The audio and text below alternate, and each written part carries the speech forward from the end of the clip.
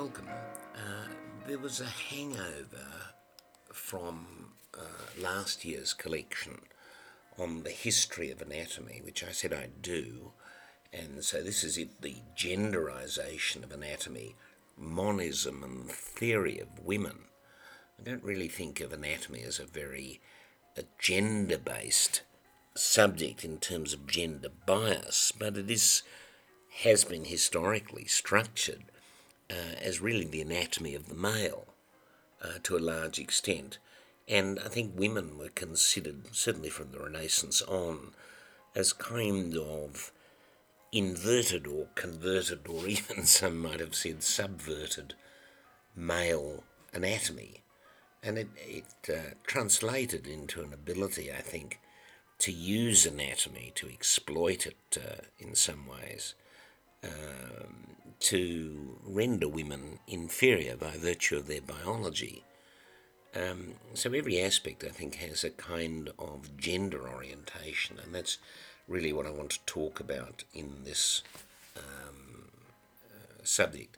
Later on, I think we're going to look at a bit more of the anatomy in a group of essays called, or talks called, Opening Bodies, about the process of dissection, and subsequently then in a group of talks called Picturing Bodies, which is about the art-anatomy interface.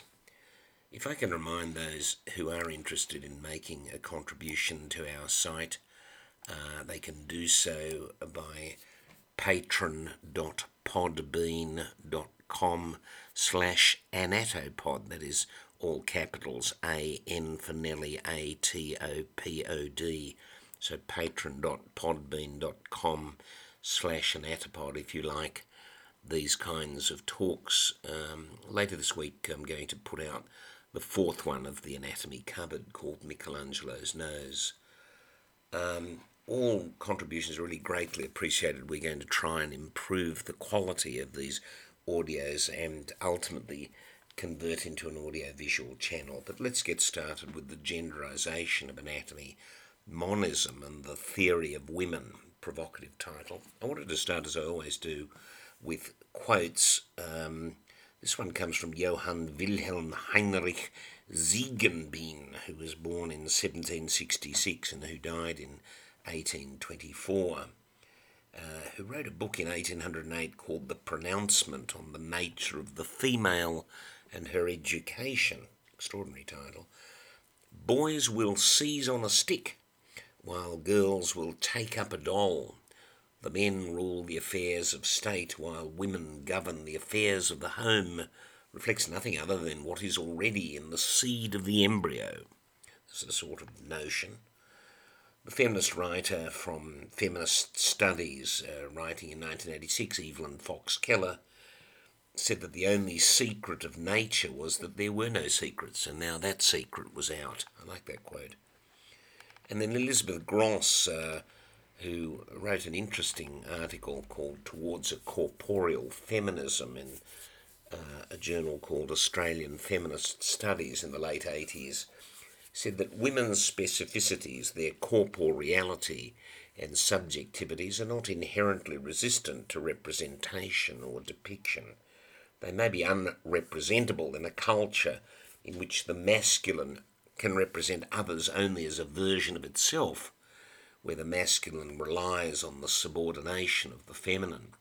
But this is not logically or biologically fixed. It can be contested and changed.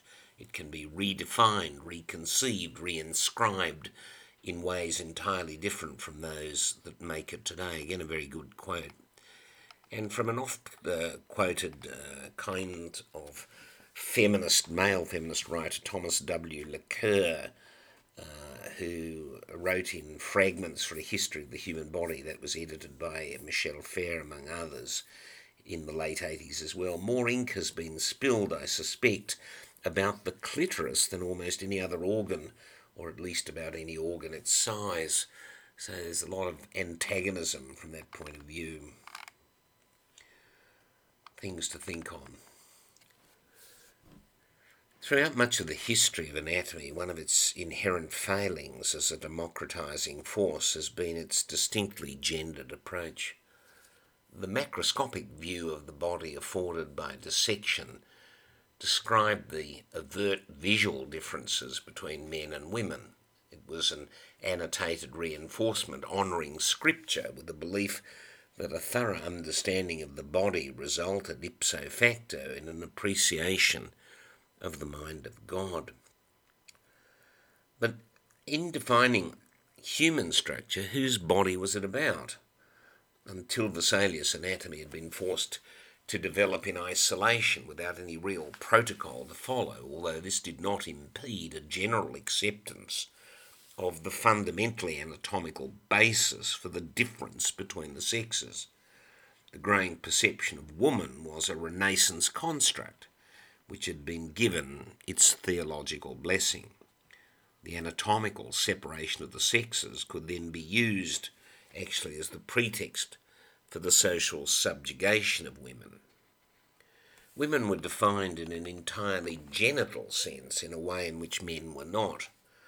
The measurements of their cranial cavities, the weights of women's brains, were given a subpar standard in history when compared with their male counterparts. A lot of articles from the 18th century and studies on that.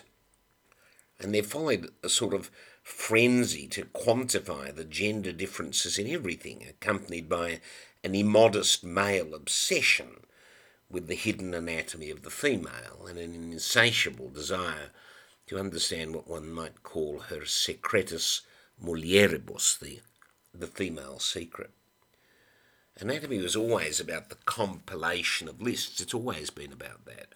But it became a means for her physical dissection to anatomise her nature, correlating those features of woman with the presumptive aspects of her character. Here was her nurturing ability, her compassion, but here too was the anatomical basis for her limited capacity for reasoning. Anatomy was exploited in that way, and it's that I'm going to talk a little bit about in this talk now. Here was the physical foundation for her guile, for example, or her inherent susceptibility to possession, her possession by demons and so forth. These were usually women, rarely or uncommonly men. Her psychology, her very essence, were the consequence of her inescapable anatomy, and both reinforced a kind of submissive role for women in society. I'll expand on that a little bit. Anatomy and dissection were the province, actually in practice, of privileged men, somewhat obsessed with the mission of the navigators and cartographers, as I've said before, to inscribe new territory. But it was also an endeavour that shared the preoccupation of the cosmologists for a kind of universal organisation. There was for anatomists an expectation that the order observable in the heavens could be found in miniature, in microcosmos, in the body of man, from which woman, in the best biblical traditions, was derived. Now, whilst the 18th century saw a distinct focus on the physiologic processes which were surrounding reproduction, the overwhelming impression of a prurient male interest in female reproductive anatomy still really remained, freeing up the anatomists to really dissect, explore, annotate and hypothesise. The transition of the anatomical vantage point of the human body from Galen to Descartes in the manner that we've described in previous podcasts only served to cement the notion that woman was wholly derivative of man and that her internal hidden anatomy was no more mysterious than inverting a sock puppet. What? I'll explain what I mean. Galen first articulated the monist one-sex notion of the female as basically an inverted male in his second volume on the usefulness of the parts of the body. Now, he likened it really to a retaining scabbard. The term vagina, however, did not appear until 1700, although Vesalius had described it and the artist Stefan van Kalker had drawn it a century and a half before. It was precisely what anyone would expect from inverting a penis, just as it was obvious that the vulva was merely just a cleft scrotum. So this was the idea of woman, a kind of derivative inversion of man. The ovaries, too, were just the equivalent of the testes, only they'd secreted their way to the inside of the abdomen in order, so the theory went, to produce, under cooler climates, their weakened female ejaculation. Yes, the 18th century woman was thought to contribute to reproduction of the species by her ejaculation or her ejaculate. Now, put in its simplest terms, most of the female anatomy, both inside and out, with the exception of the uterus, which we'll discuss later, relied on this monist theorem, which identified organs and tissues in males for which one could then locate homologous counterparts in women. And it was an idea that had persisted until physicians like Regnier de Graaf, who was born in 1641, died fairly early at 1673, began to appreciate the distinct physiologic nature of ovarian follicle production and development. And when university departments of anatomy devolved into subsections that were devoted to such subjects as spermatology, histology, and embryology. And before then, the idea of a physical mutability of women permitted the fanciful and imaginative view that with effort little girls could actually transform into little boys if they simply jumped up and down hard enough. In his delightful story De la fausse imagination, Michel de Montaigne, who was born in 1522 and died in 1592, writes of a village girl named Marie, who becomes the boy Germain after doing just that. Presumably her internal organs, tired of their femaleness, had decided, as he admits under the sheer force of her imagination, to drop the heat that was believed to control their function, and by foregoing the strength contained in their retaining ligaments, suddenly transform into a penis and a scrotum.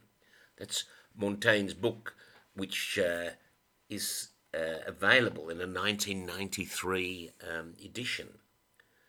More than this, whimsically, it was the task of Renaissance anatomy to square with the notion of how woman was formed in the first place. According to Genesis, and this anatomy had to rely on the Bible, this was the theological concept of an acceptable dissection, but according to Genesis, her reliance on male morphology proved an indicator not only of the incompleteness of her body, she was from Adam's rib, but also of a kind of general inferiority. From this premise were derived the characteristic female traits. Imperfect beings, of course, couldn't be considered rational, and no matter how inherently empathetic she might be deemed by her very nature, she should be considered no more than one amongst God's subservient creatures. If women were like men but different, then there was a divine reason.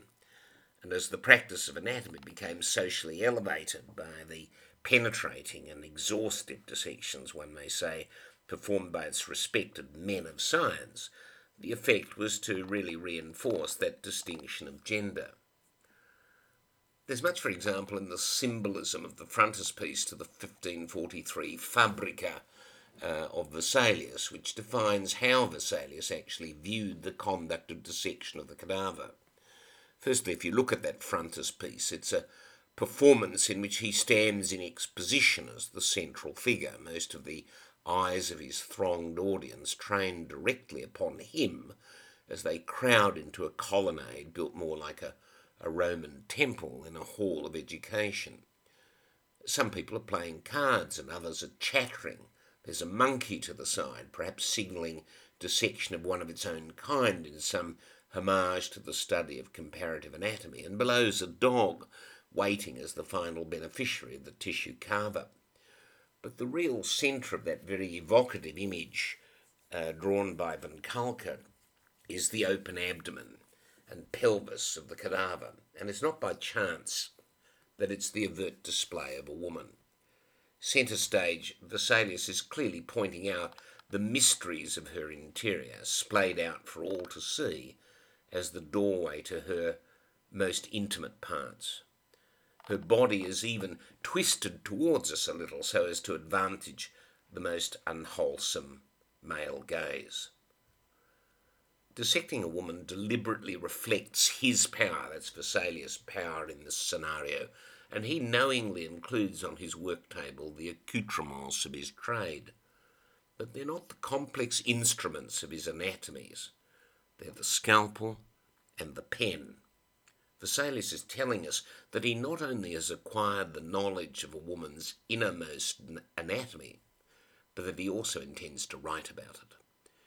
In this enterprise, given the vanity of a man who had proclaimed himself not only in search of the truth, but also as that truth's foremost arbiter and the finest dissector of the age, it's not a stretch to conclude that he considered his Fabrica, his book, in its own way, the revelation of some new gospel.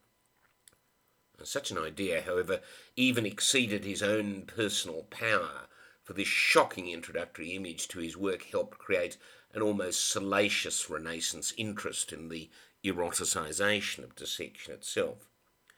Anatomization was an experience which served to objectify and fragment women, and which, despite the developing humanism of the age, genitalized her at the expense of the knowledge of the rest of her body. And I'd refer those who are interested to an amazing book written in 1980 by Ian MacLean called The Renaissance Notion of Woman, a study in the fortunes of scholasticism and medical sciences in European intellectual life. It's a great read of the Renaissance concept of women.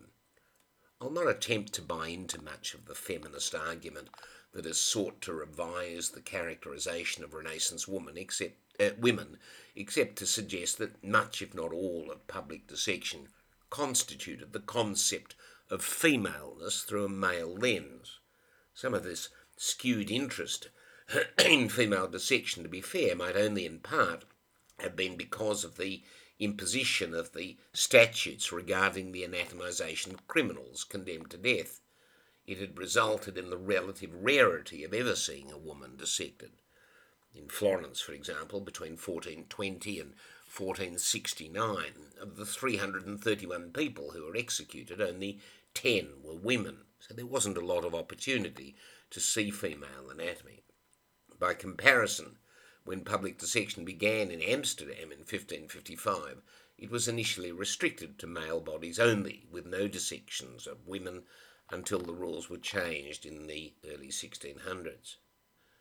In England, access to female corpses for dissection was very limited from the courts. In order to avoid the indignity of anatomization, female criminals convicted of treason or mariticide or of heresy, for example, or of counterfeiting were executed by being burnt at the stake. And it was considered so cruel that they were often either poisoned or strangled first. And I think that's an extraordinary view, particularly. That subsequently was not removed until that sentence was abolished, in fact, by the Treason Act of 1790. By contrast, for example, in Montpellier, the 1560 Statute of France decreed that dissection of female bodies was essential for midwives to attend, so that they had sufficient knowledge to provide what were called abortion testimonies.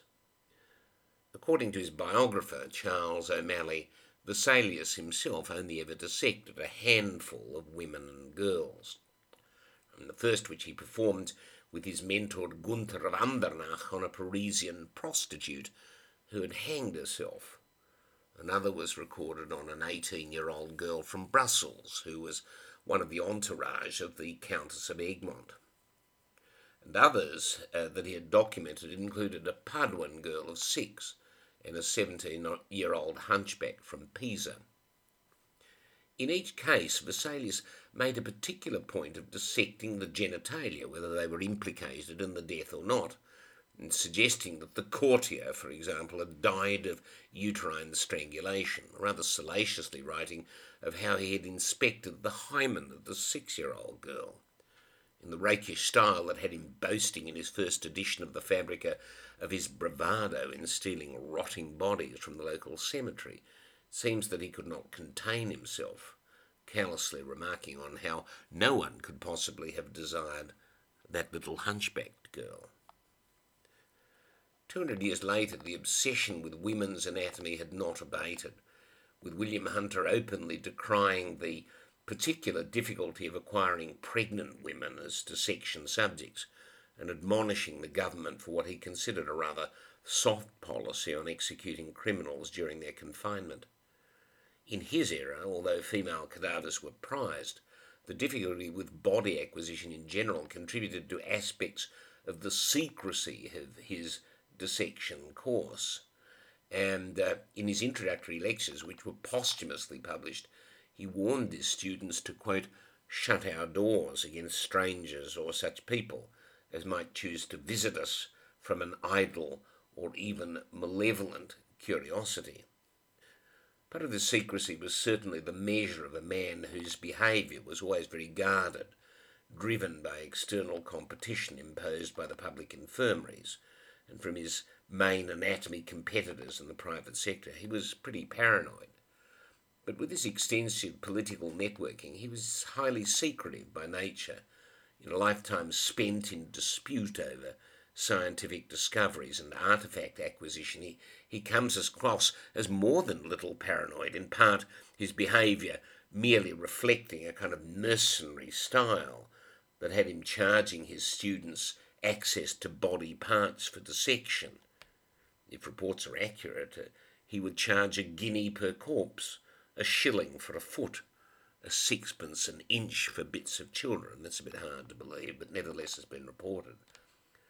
And as a proto-marketing genius, he promoted the attendance of wider audiences to some of his more open classes, but his students were actively discouraged from bringing their outside friends to any of his lectures that concerned the anatomy of the female genitalia. For example, historian Edward Gibbon was a frequent attendee of Hunter's lectures, as was the economist Adam Smith. The imagery of his most prized publication, The Gravid Uterus, however, desexualises his women. There are no faces that are shown, the thighs of these women are amputated, and the detailing features of their genitals have all been carved off, leaving only a ragged open hole as the passageway for the fetus. His artist, Jan van Riemsdyk, was capable of drawing the most exquisite pictures of the unborn child and of the maternal abdominal and pelvic anatomy, but he couldn't bring himself to produce realistic vaginal or vulval images. In plate 26, for example, he even covers the region with a little open book, the Dutchman sanctioning Hunter's reserve at a time when across the English Channel, Daguerreotypes, the artist, was producing mezzotint images that revelled in vaginal realism. But how was woman defined before Hunter? The anatomical separation of the sexes was as much part of the tradition as it had been of practical dissection. Differentiating the anatomy of women from that of men was not entirely based upon the obvious differences in their external genitalia, or even upon any appreciation of their internal reproductive machinery. The Renaissance notion of woman did not arise from nowhere. It was rooted in a pagan folkloric conflation of fertile womanliness, the idea of Mother Nature, if you will, with the doctrinal story of her origin as an offshoot of man. All of this was an explanator which conferred upon her unique and remarkable characteristics. For some, her anatomy was incidental, but for others, it was indicative of her specialness. But for the religious men who counted among their number many anatomists, not only Eve, but all women were inherently different, what is called anomine, with an alternate creation from man, ex ordine, a genesis which had taken place outside of paradise, eloco, and with an origin directly from Adam's flesh rather than from dust, e materia. These were all in the theology, and these unique beliefs about women needed then to be understood through their theological rather than their anatomical roots. Formed outside of conception, e conception, she is, or was, the only worldly being capable of bearing God. For these theologians, there was an interdependence between an acceptance of her beginnings and believing in and sustaining Scripture. Both relegated her to a position wholly designed to differentiate her from the normal, but carried to its seemingly logical conclusion. Some of these scholastic arguments became ridiculous.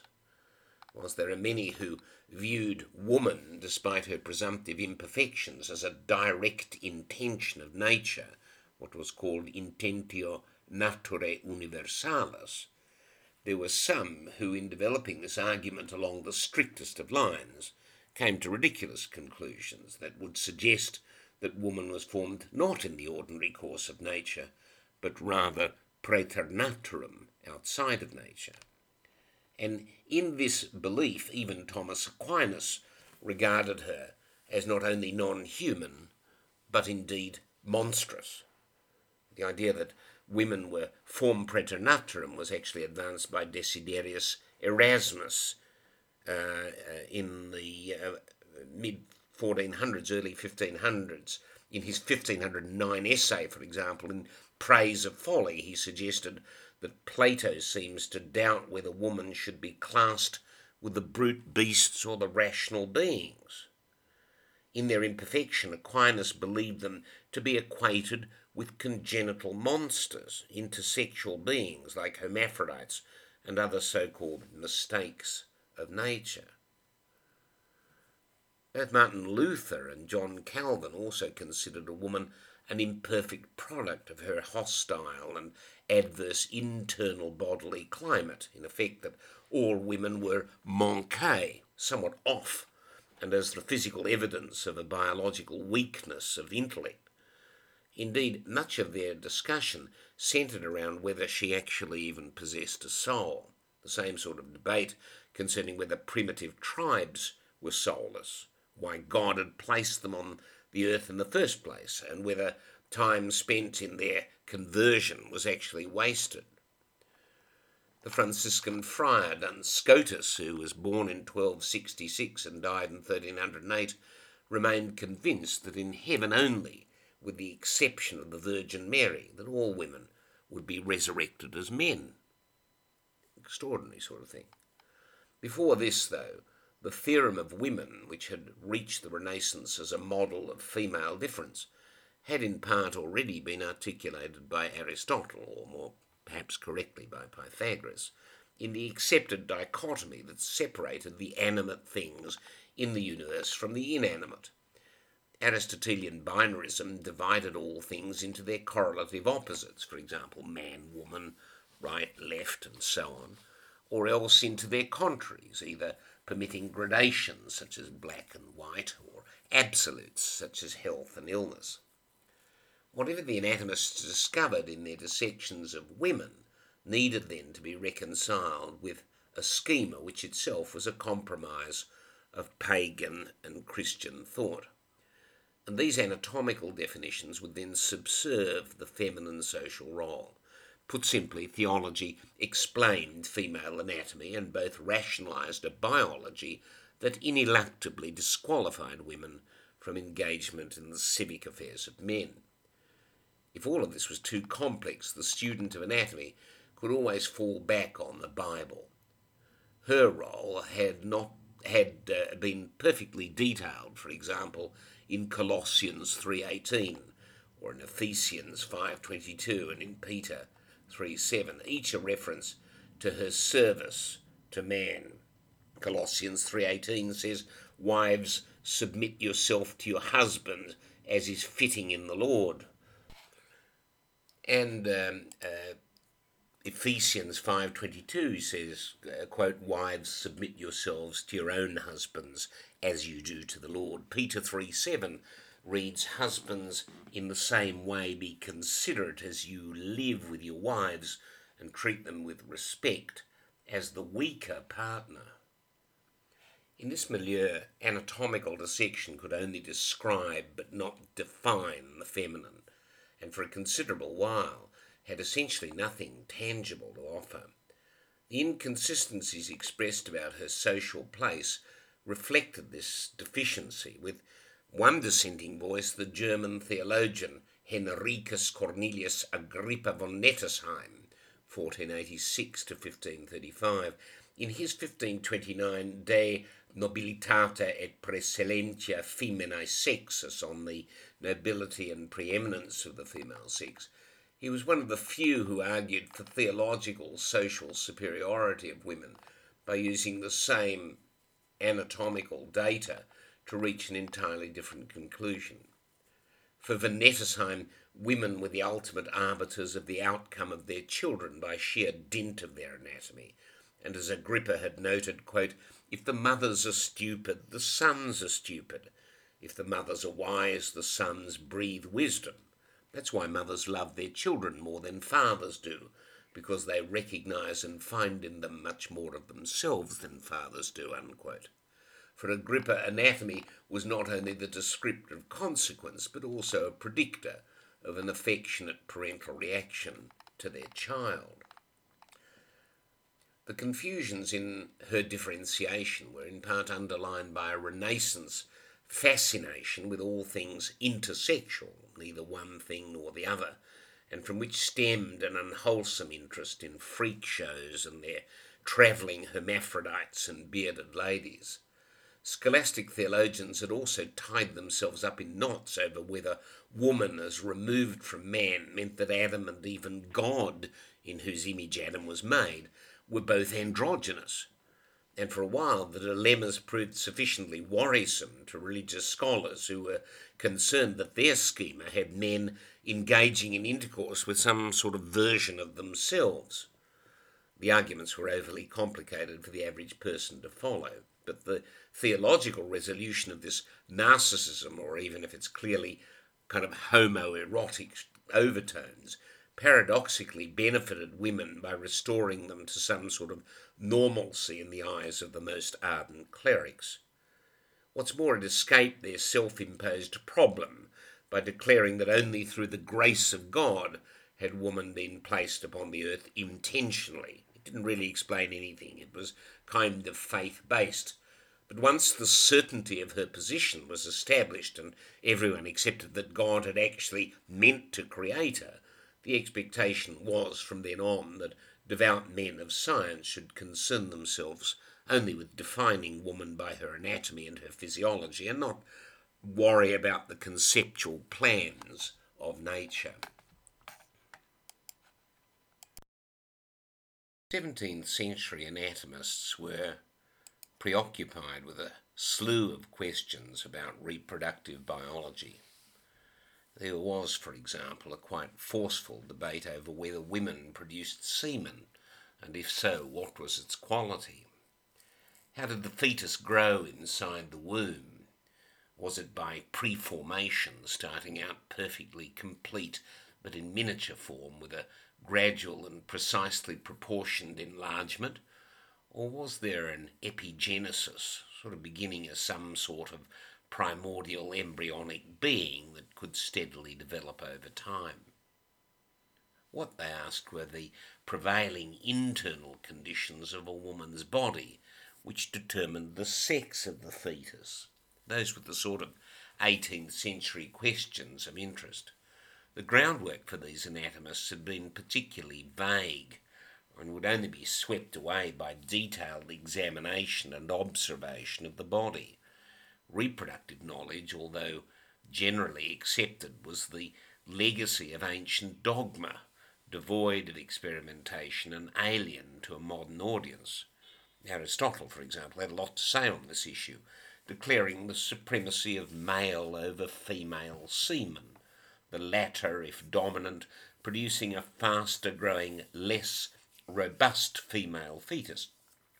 The seminal authority of the male was thought able to designate his stronger flesh, his hairier skin, larger arteries and veins, the great depth of his voice, and a more powerful immunity, ensuring that male infants were less susceptible to disease. These were the prevailing hypotheses. And if the semen from the right testicle advanced into the right side of the uterus, for example, a male child would result, but the child would be effeminate if it lodged into the left uterine wall.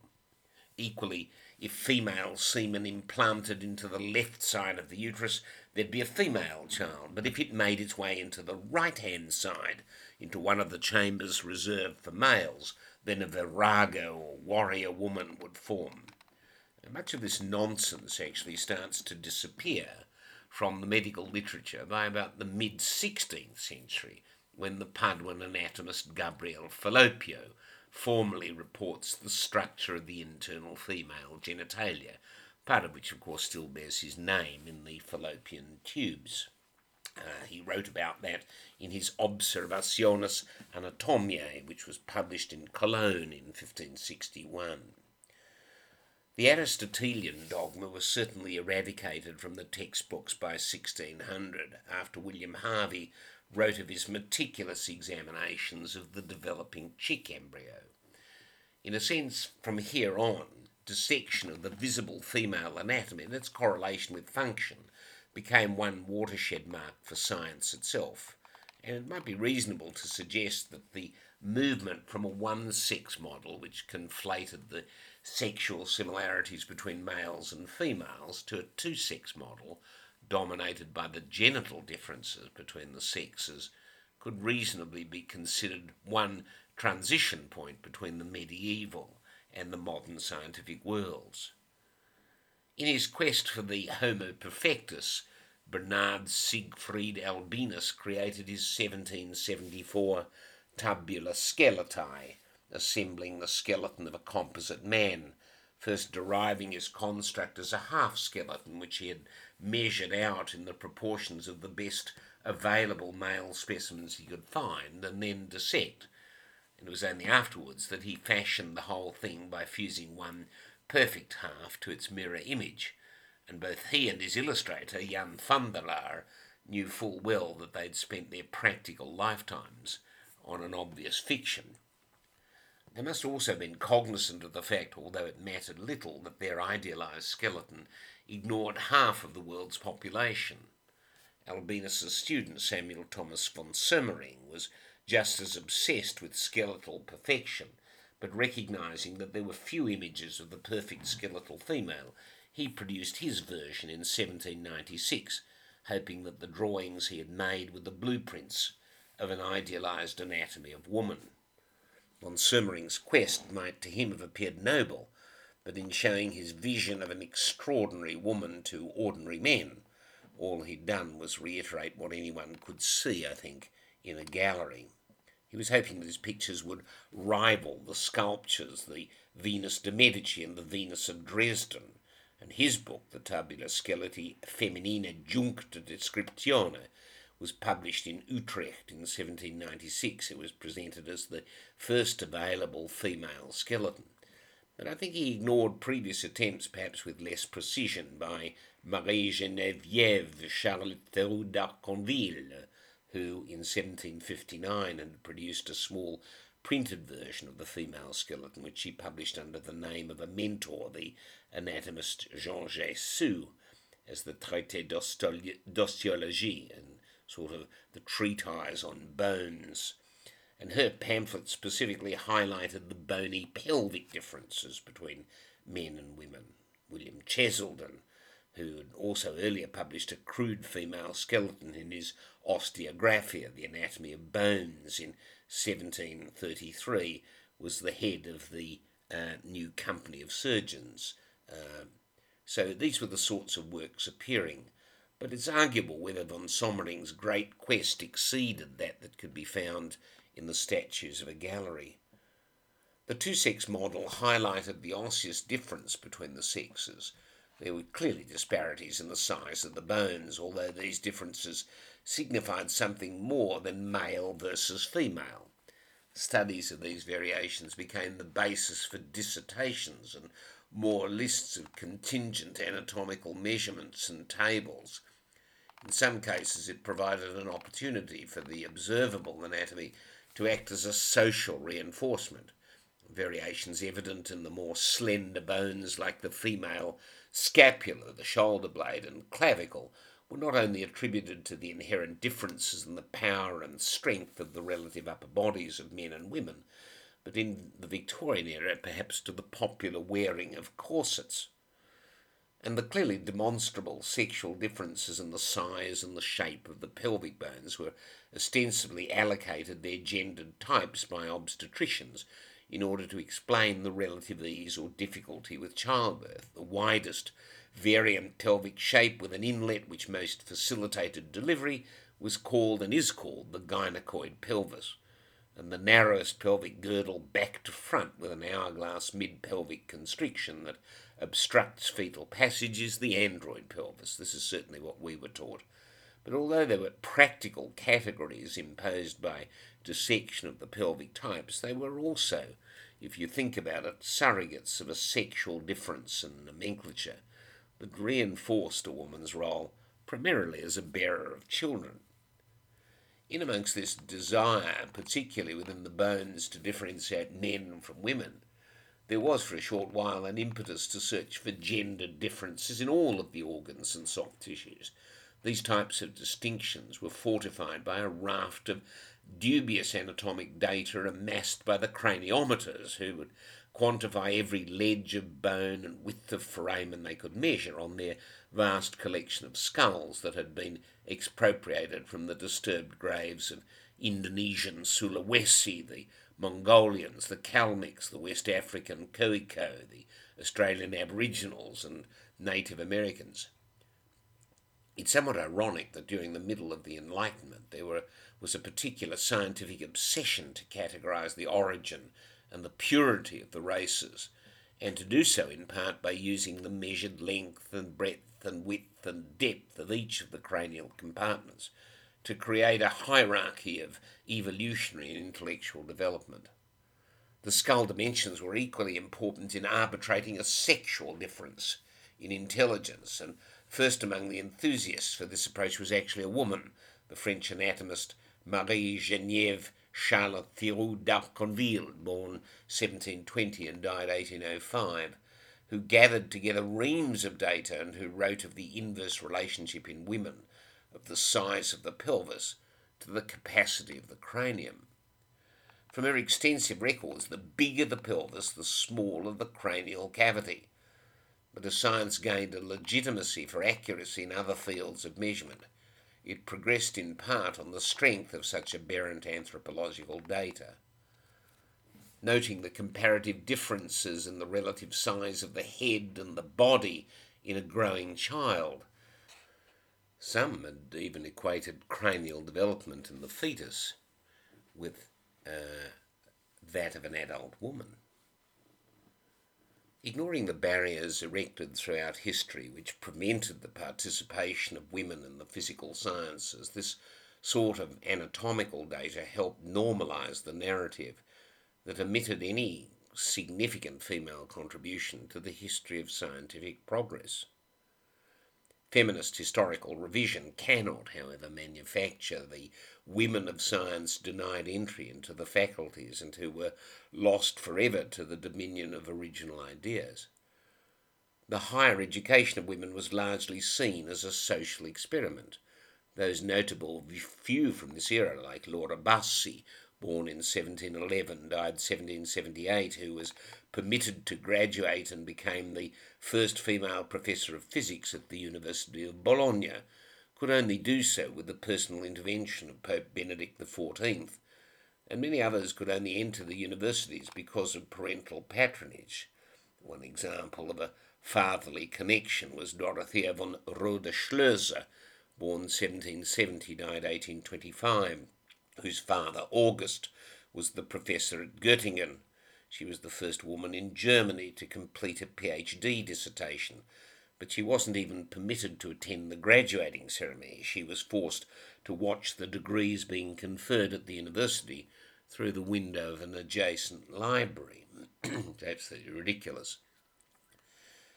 Women may gradually have been accepted as academics, but they were still excluded from the prestigious societies. The Royal Society in England, opening its doors in 1660, didn't accept women members until 1945. Berlin's Akademie der Wissenschaften started in 1700 but didn't accept women until 1949. And France's Académie Royale des Sciences, commencing in 1666, only admitted its first female member in 1979. The medical schools, too, were particularly slow to admit women, frequently framing their argument against their entry around the unwomanly activity of dissection of the cadaver, which is our principal subject. The rise of medical photography had used the corpse in its dissection like a rite of passage for a high-end pranksterism that included skeletons sitting up with cigarettes inserted into their mouths, or rounding off a group playing cards with the cadaver included as one of a quorum of dissecting anatomists. There are plenty of these pictures around. There were innumerable schools photographing the cadaver in the foreground of a picture where the students lined up behind it in rows that reflected a pecking order, much like the Rembrandt group portraits of the surgeons or the collective portraits of the city burghers and wardens. The medical school epithets written in chalk on the trays holding the partially dissected bodies ranged from the prophetic and literary to the absurd, and were ways in which a male bonhomie was expressed through the shared experience of dissecting a corpse. There's really an excellent book on this by John Harley Warner and James M. Edmondson called Dissection, Photographs of a Rite of Passage in American Medicine, 1880 to 1930. It was put out in 2009, a really wonderful book. Some of these descriptions written on the cadavers or written on boards around the cadavers were profound. Man's usefulness ends not with death was chalked into the sideboard of a 1908 photograph from the Medical College of Virginia. Others earlier from the same school in 1898 reflected a more Shakespearean gravitas, with 5 impeccably dressed students lamenting over the remains of a fully dissected corpse, writing that, quote, "we have shuffled off his mortal coil," unquote. Still others were self-referential, quote, "his time was bad but ours was worse," unquote, or "she lived for others but died for us," sought through humour to investigate or to invigorate perhaps both the sacrifice of the corpse and the nobility of a profession that was reeling from its complicity in nefarious corporeal acquisition. The seriousness of such an occasion could readily be diluted by including the cadaver into a bit of gallows humour, sort of old boys' club. And some were overtly racist, as in Baltimore's 1902 class, which propped one cadaver up writing that all coons smell alike to us. Horrendous. That also comes from Warner and Edmondson. The irony was not lost either on African Americans or on women alike that both were actually the fodder for dissection by schools that, as a matter of policy, barred them entry. Well into the 1960s, this sort of dissection camaraderie centred around ribald banter, reverie, cigar smoking, heavy drinking, collegiate rituals of initiation, where the exclusion of women, if not an intention, was certainly a consequence. The historian Michael Sapol, who's really worth reading, has referred to this as homosocial behaviour, which was a term originally used by Eve Kosofsky-Sedgwick. Sapol invokes dissection as a particular example of male bonding, in some cases accompanied by a kind of eroticisation of the corpse and even equating dismemberment with rape. There are these sorts of bits of literature for those interested in that kind of interpretation. Still struggling with the position of women within this tradition of dissection, Harvard's professor of the theory and practice of physic, John Ware, who was born in 1795 and died in 1864, warned that such an exposure to cadavers would result in a, quote, defilement of women's moral constitution, unquote.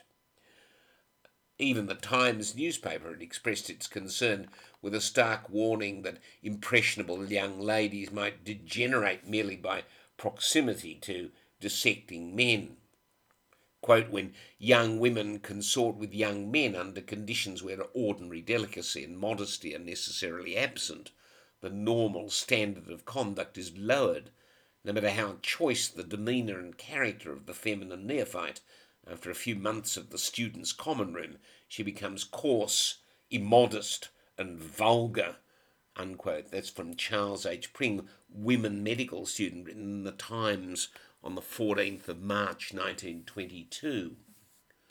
The argument itself, namely that women would inevitably be corrupted through exposure to a culture around the cadaver, to the point that they might abandon their feminine traits of compassion and empathy, went some way to dispelling the counter-narrative that they deserved their position within medical school precisely because of those features of their character.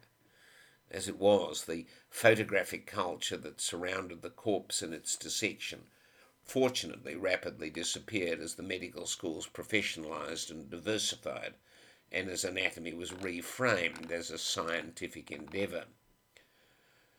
But if that were not enough in her reminiscences of medical life in the early 20th century, Ida Mann, born in 1893, died in 1983, who became Oxford's first female professor of anatomy in 1944, describes how her appointment was greeted by the head of the department at the time, Sir Ormond Wright. On her arrival at St Mary's, Wright reminded Mann that her award was conditional on her staying incommunicado, and provided that she, quote, never set foot in the hallowed male territories of the Institute itself, unquote. That comes from her autobiography, The Chase, which incorporates archives at St Mary's Hospital in London, but which was published in 1972, so not so long ago. No matter how genitalised the distinction of women from men and how pervasively gender was to be insinuated into all things material, understanding and expressing universal laws was always meant to remain a masculine preserve.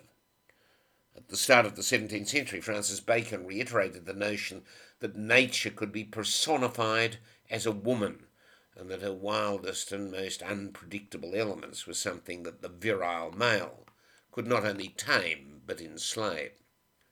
His 1620 New Organon, a blueprint for the establishment of scientific method and for its advancement, was written for the purpose in a deliberately penetrative, one might say, style, in which nature could only ultimately be subdued by first rather surreptitiously adopting an attitude towards her of mindful obedience. By the time that Clémence Royer, 1830 to 1902, first translated Darwin into French, wrote in 1881 in her Le bien et les lois morales that science and its practitioners was a, quote, masculine practice, unquote, she was merely acknowledging an observable fact. Actually, to carry on that penetrative analogy of Francis Bacon even further, Bacon recorded, I invite all such to join themselves as true sons of knowledge with me, that passing by the outer courts of nature which numbers have trodden, we may find a way at length into her inner chambers. This idea of nature as a woman and the anatomy to be penetrated, it comes from Bacon's The New Organon of 1620. His Masculine Birth of Time was written between 1602 to 1603. It actually wasn't published during his lifetime. And I think the other thing is when the Royal Society in London was established, its first secretary, Henry Oldenburg, who was born in 1619 and died in 1677, had specifically articulated the aims of the society to, quote, raise a masculine philosophy, unquote. So this was the sort of temperament of the whole thing. If there has historically been one anatomical focal point of gender discrimination, it can, of course, be found in the uterus. Organic obsession with the uterus has Hellenistic origins, a sort of uterocentricity that had Hippocrates, in writing to Democritus in the 4th century BC, attributing some 600 separate diseases to the organ. The Romans conferred on it the most bizarre psychoanalytical overtones, and it was the basis of that apocryphal story of Nero having his mother Agrippina killed and then sliced open so that he could look at her womb and see the place from which he'd been conceived.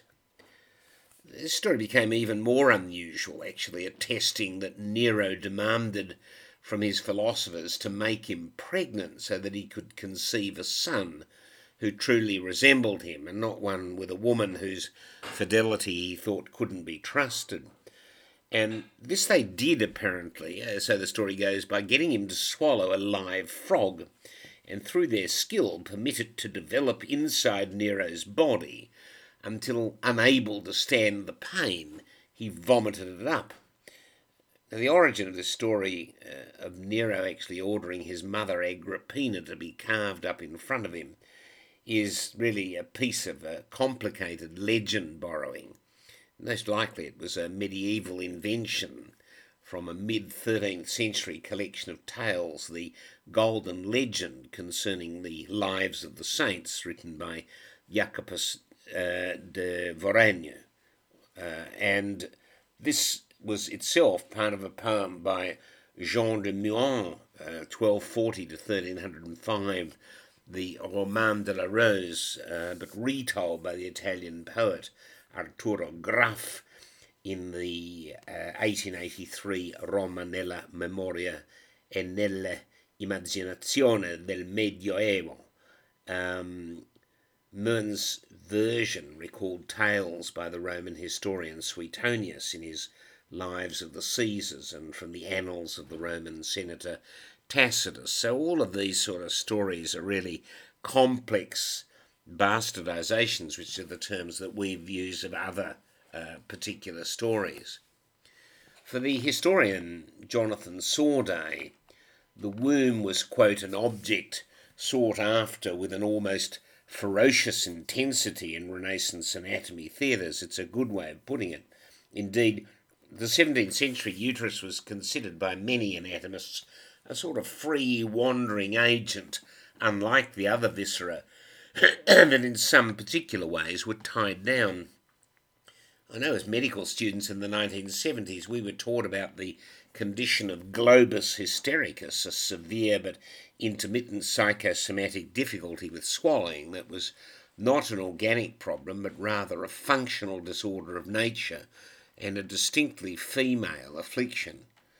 What we weren't taught, however, was that the origins of that complaint were derived from the pagan belief that a woman's uterus had a capacity and indeed a propensity at any given moment to rise up out of her throat and to strangle her.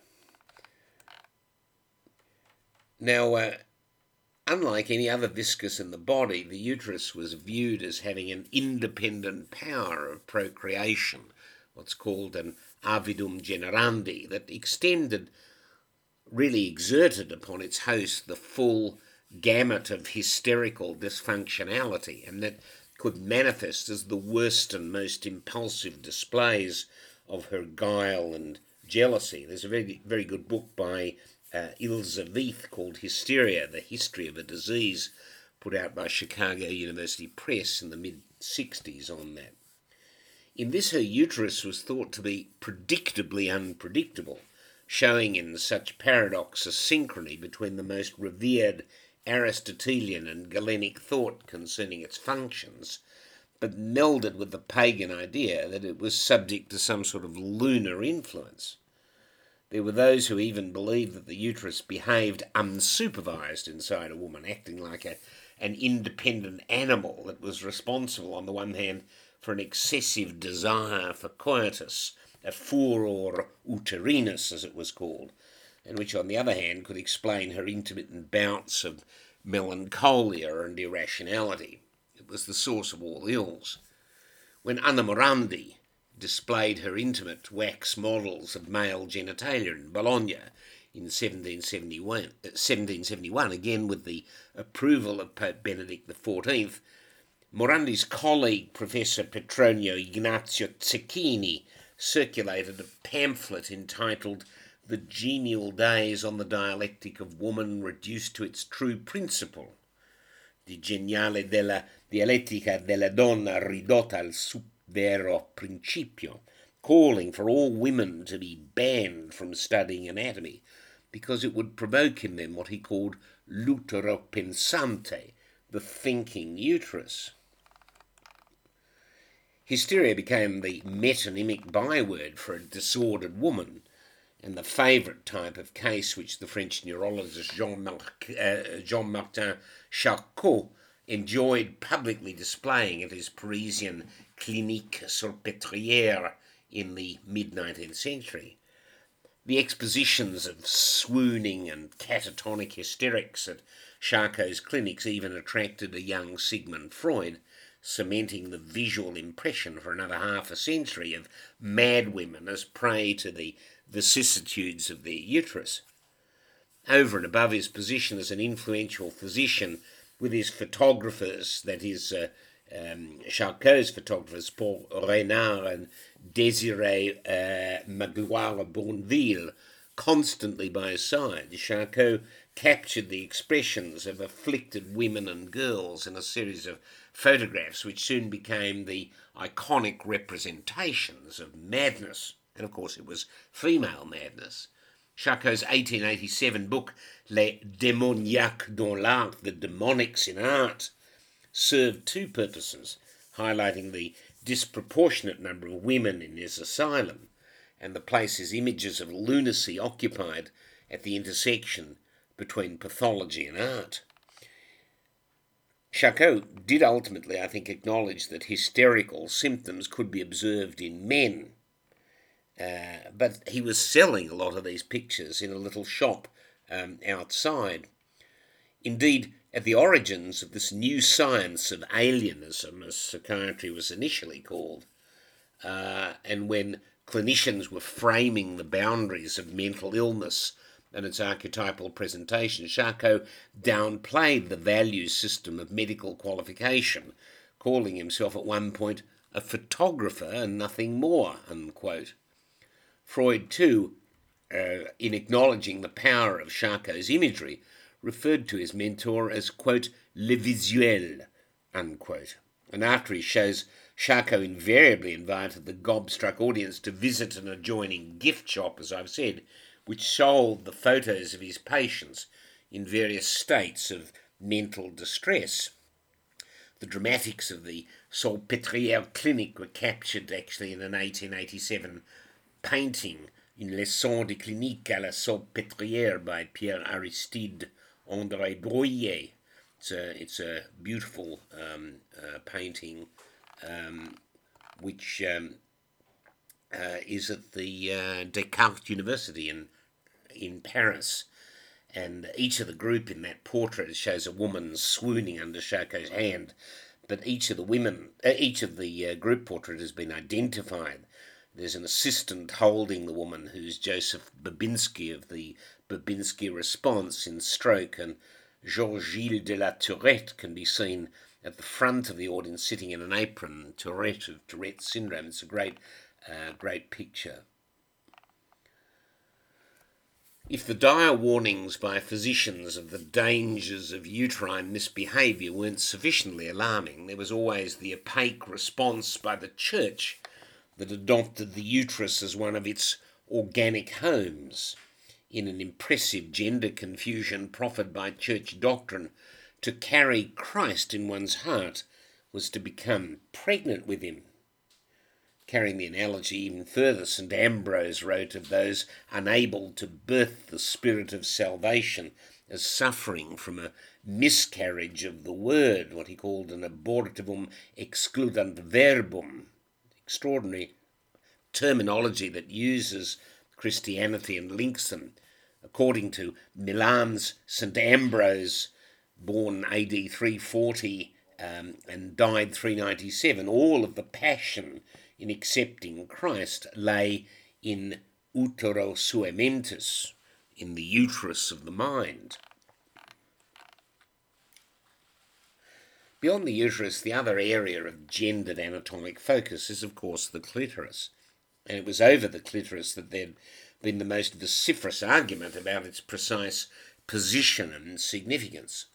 Vesalius had dismissed it as an anatomical irrelevancy, but it gained prominence once again when his pupil Gabriel Falloppio brought it to attention after Vesalius had left Padua on a pilgrimage to the Holy Land. And once Falloppio had found it, in inverted commas, it became an object of eponymous battle, with Raul de Colombo claiming ownership also in 1559 in his De Re Anatomica, after correlating his dissections of the cadaver with some live, what he called, experimentation of a woman's arousal. In the chapter, Colombo actually asks if it's permissible to name things that he had personally discovered, si nomina rebus a me inventus imponere licet.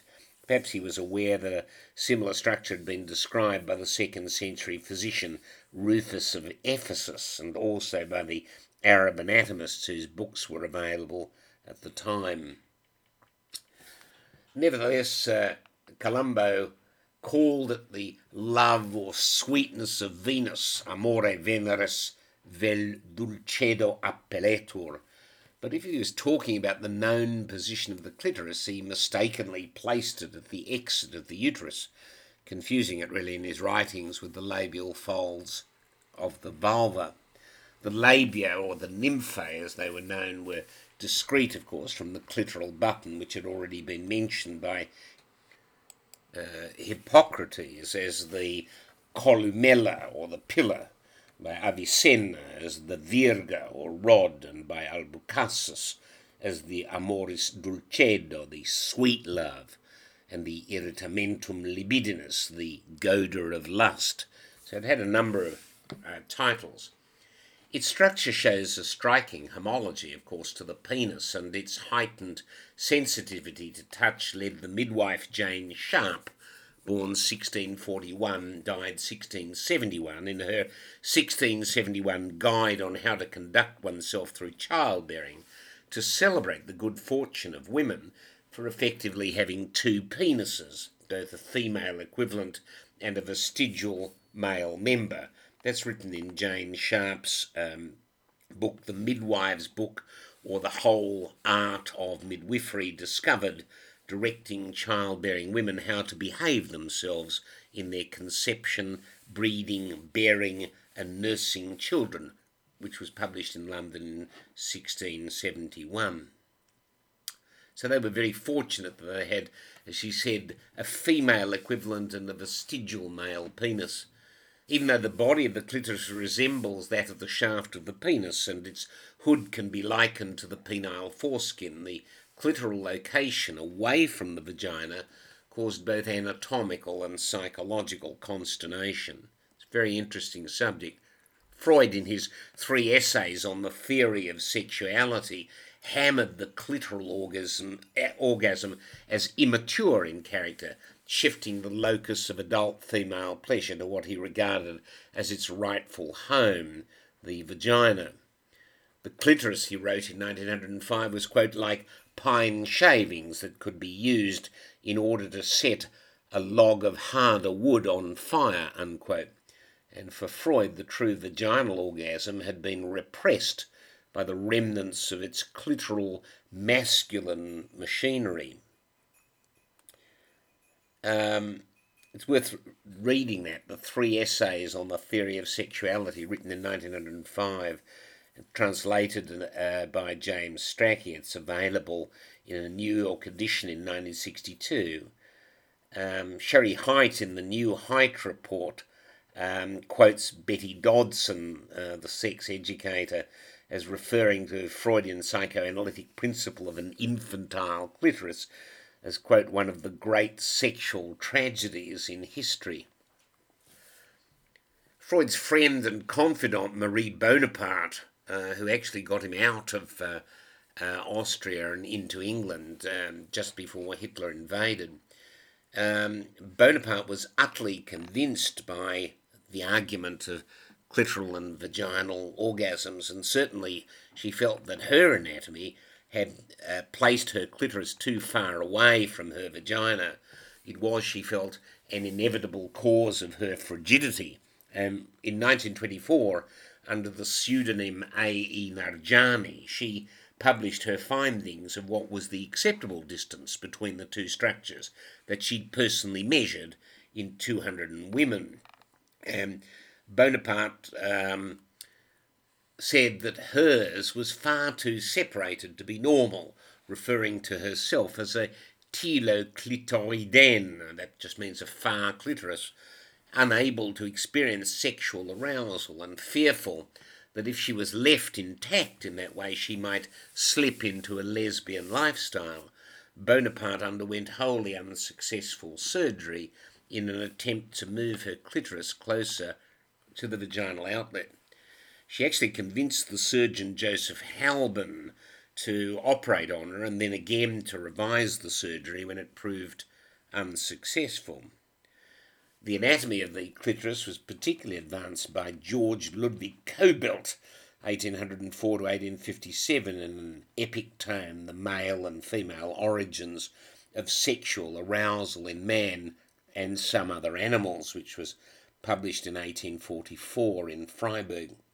This whole territory of the female erogenous apparatus has been dramatically expanded over recent years, with arguably, I think, the Australian urologist Helen O'Connell contributing as much as Kobelt to our current knowledge of the clitoral anatomy.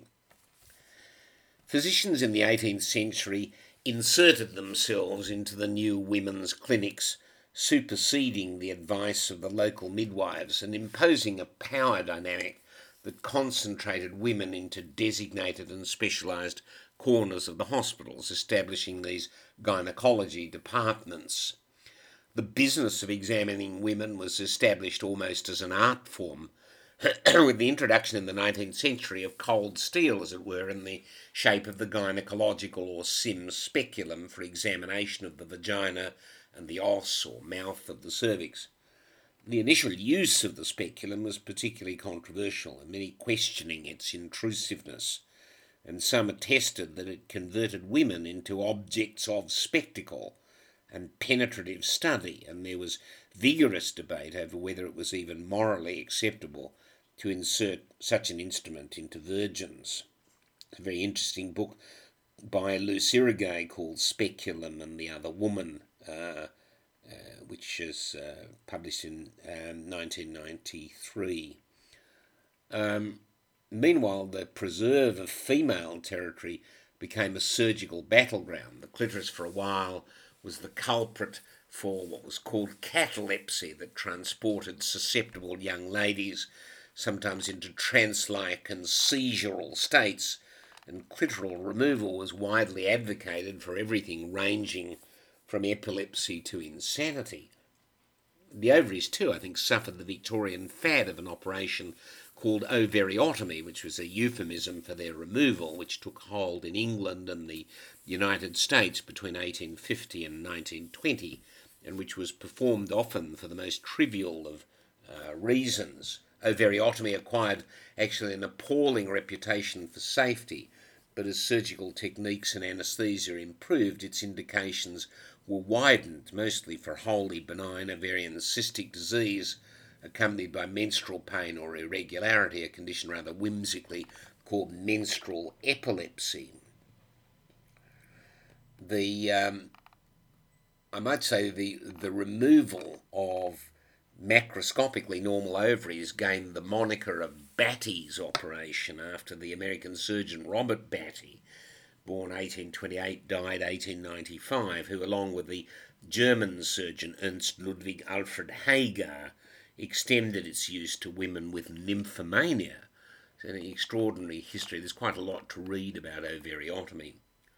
There is, for those interested, quite a good book by Ornella Moscucci called The Unsexing of Women.